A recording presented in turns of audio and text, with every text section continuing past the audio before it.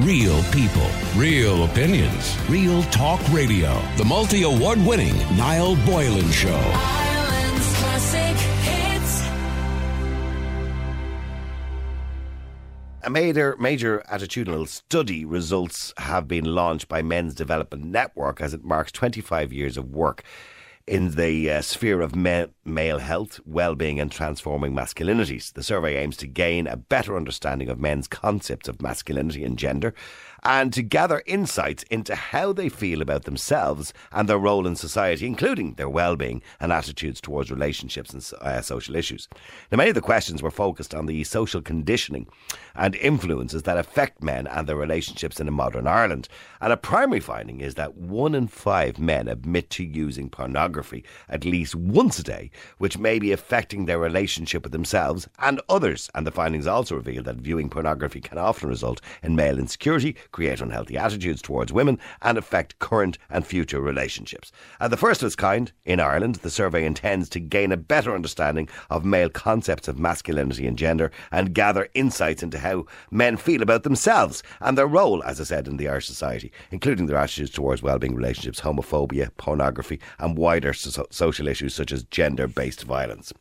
Today, to speak to me more about the survey, is the CEO of Men's Development Social Network, and the Men's Developmental Network, and that is Sean Cooke. Good afternoon to you, Sean.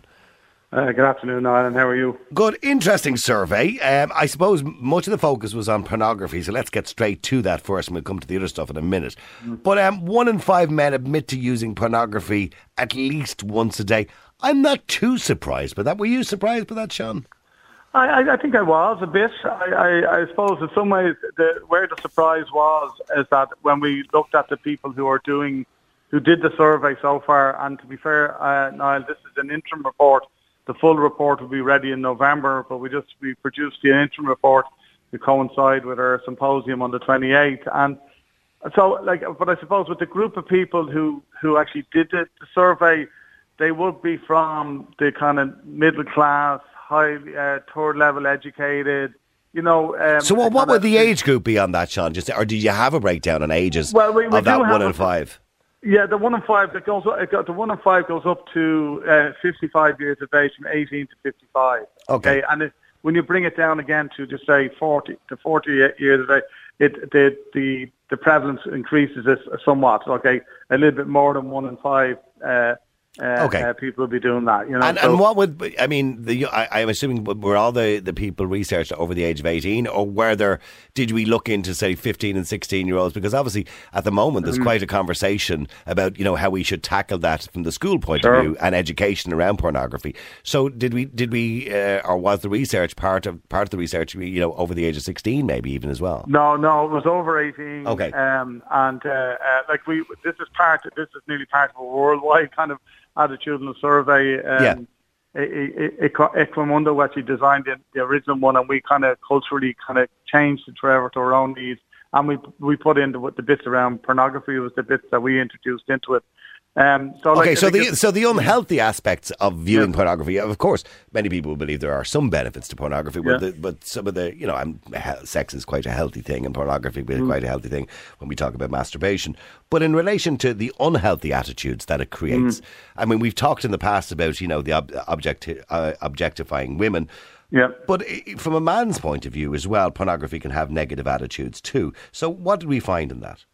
Well, I think what we find, and there'll be other studies would have found this as well, it's just that one of the critical aspects is about the lack of empathy that emerges from with a constant use of pornography, that it builds in a lack of empathy among men, and also in terms of their expectations of what a relationship is about.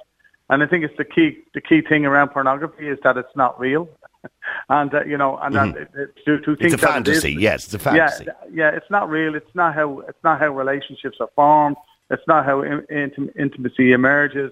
So if you were looking at this as your barometer, as the staple in which you go to, you have very unrealistic expectations of what it is to be within an intimate relationship. Your expectations of women within that, both in terms of performance or agreed acts that you engage in. But I think also the other thing that you'd have is that within your own mindset, you have a particular expectation of yourself. And one of the key things around pornography that's happening for men is around their own bodily image and how they should perform and what they should do, how long they should last, all these types of things. There is, we've talked in the past about the unrealistic expectation in women when it comes to pornography, but for men too, that's a problem because, of course, women view pornography too, let's be clear about that. Probably not as much as men, but, that creates an unrealistic expectation of men. And when men see pornography, they think, am I supposed to be, as good as that? Am I supposed to look like that? Am I supposed to perform like that? Which realistically most men can't. Yeah.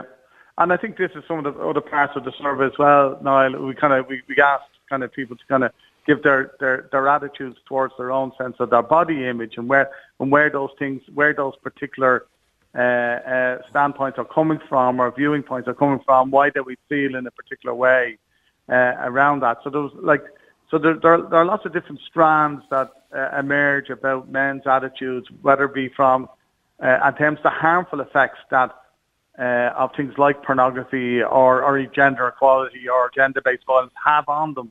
Well, let's get to another part of the survey. Sorry to jump in there, but it talks about the concept of masculinity and gender. Yeah. Is there, I suppose, this idea that maybe men nowadays, are afraid to feel more masculine? Is that we've almost been told over the last few years that masculine, and I'll come to gender-based violence in a second because that's really important, but that masculinity is a bad thing. That's obviously what has been suggested in media over the past while. Is there a sense of that men are afraid to be masculine? And I'm not talking about going out the back garden with no shirt chopping wood. I'm just talking about this idea of masculinity. Is masculinity being suggested to be a bad thing, or do they feel it's a bad thing? Well, I think the difficulty with it is in terms of the term and the definition of masculinity, and it's the reason why we say masculinity. There are many forms of masculinity, and it's not just all about being stoic and great leadership. It's also about being emotionally there. It's also being empathetic. It's also about having a capacity to understand your own vulnerabilities. It's also about creating those opportunities for you to seek help. These are the other forms of masculinity that are also there, So when we say masculinity, and I think you're right, Niall, there's a very kind of what's presented sometimes in the media that there's only one form of masculinity, which is toxic, which is certainly not the case. No, absolutely not the case. Yeah. In other words, it's okay. It's okay for men to reach out for a bit of help. I know women are better at it than men, but it's okay. Yeah. But unfortunately, when we look at the society at the moment and the way the government has set up things, sometimes there isn't enough help out there for men, and for that reason, they believe we shouldn't be doing it. And it's okay for men to cry every now and again. It's okay for men, to feel sorry for themselves every now and again and to seek help if they need it. And the other thing as well was it talks about their attitudes towards relationships and homophobia. I'm interested in that aspect of it.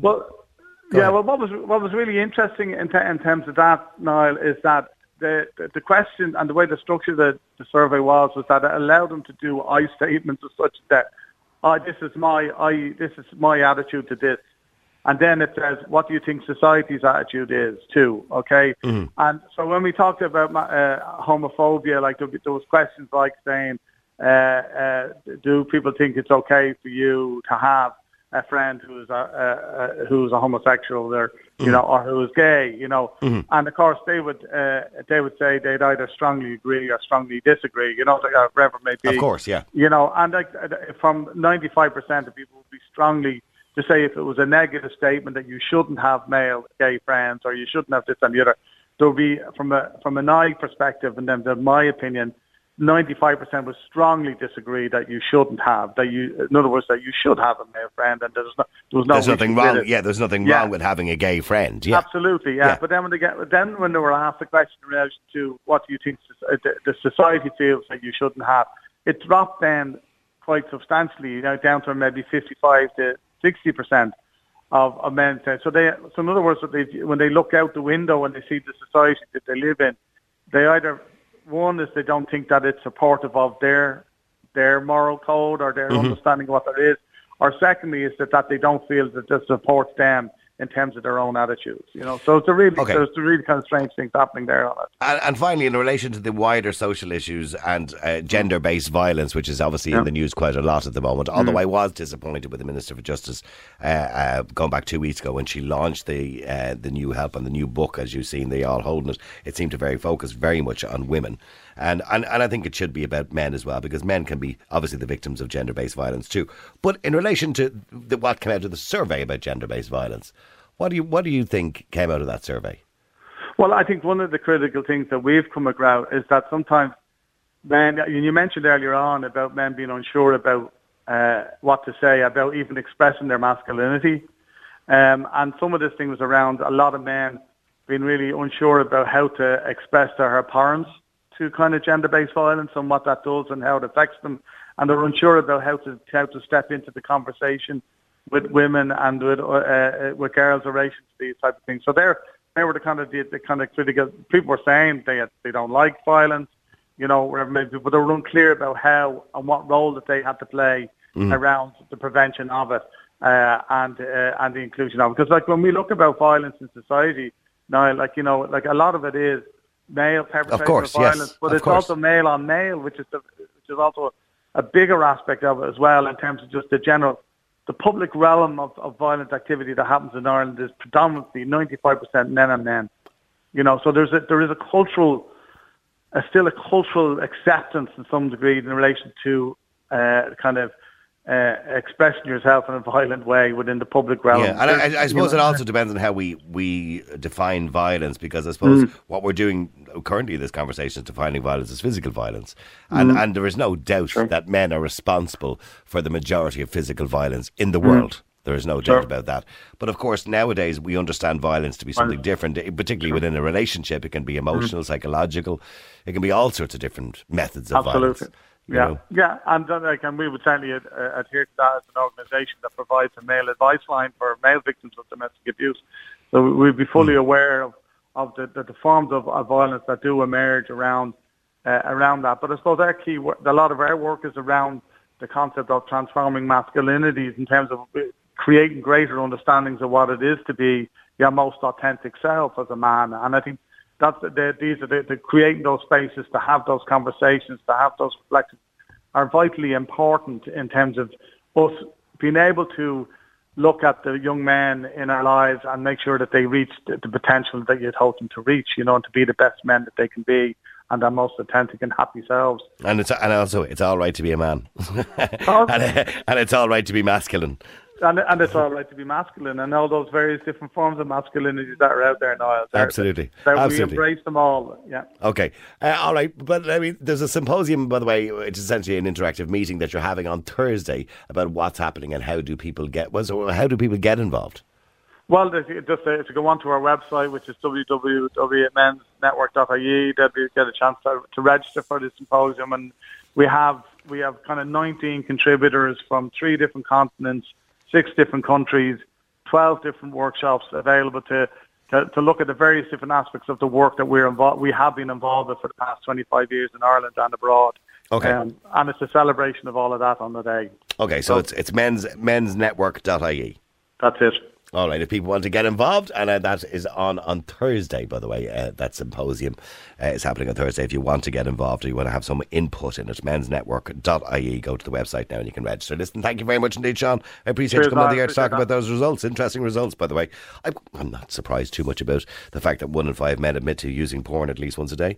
That doesn't surprise me at all. I would be surprised by the negative aspects some of that would have on people. And, you know, I think people would, the majority of people, when it comes to pornography, male and female, understand it's a fantasy. So boys and girls, what I would say to you is don't take it too seriously and don't let it define your life.